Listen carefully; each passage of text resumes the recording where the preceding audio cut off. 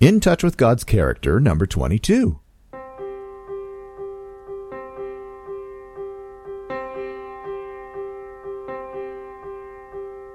In the world of construction, nothing happens until an architect conceives of a building and draws detailed plans of how the building is to be built.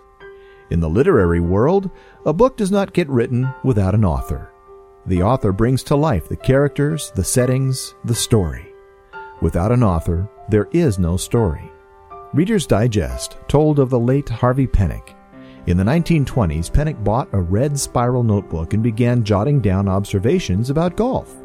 He never showed the book to anyone except his son until 1991, when he shared it with a local writer and asked if he thought it was worth publishing. The man read it and told him yes. He left word with Penick's wife the next evening that Simon & Schuster had agreed to an advance of $90,000.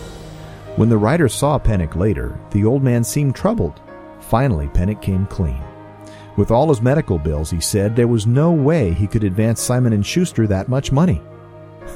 The writer had to explain that Penick would be the one to receive the $90,000. His first golf book, Harvey Penick's Little Red Book, sold more than 1 million copies, one of the biggest in the history of sports books.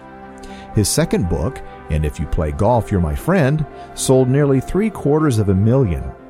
People often have Penick's reaction to the fabulous gift of salvation offered in Jesus Christ. We ask, "What must I do?"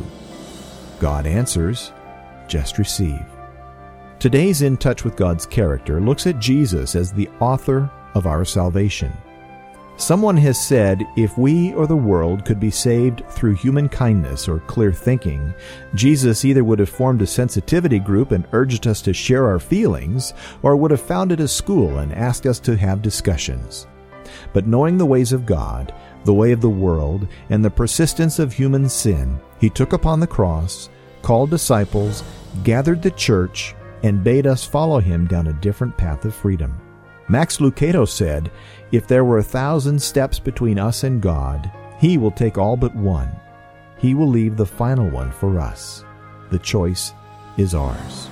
In the New Testament book of Hebrews, 2nd chapter, 10th verse, it says, in bringing many sons to glory, it was fitting that God, for whom and through whom everything exists, should make the author of their salvation, Jesus Christ, perfect through suffering.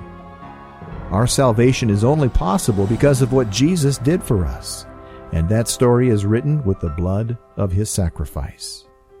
There is another book which is found in heaven. It is called the Book of Life. In it are the names of those who have received the gift made possible by that sacrifice. Is your name written in that book? If it is not yet there, now would be a great time to have it added.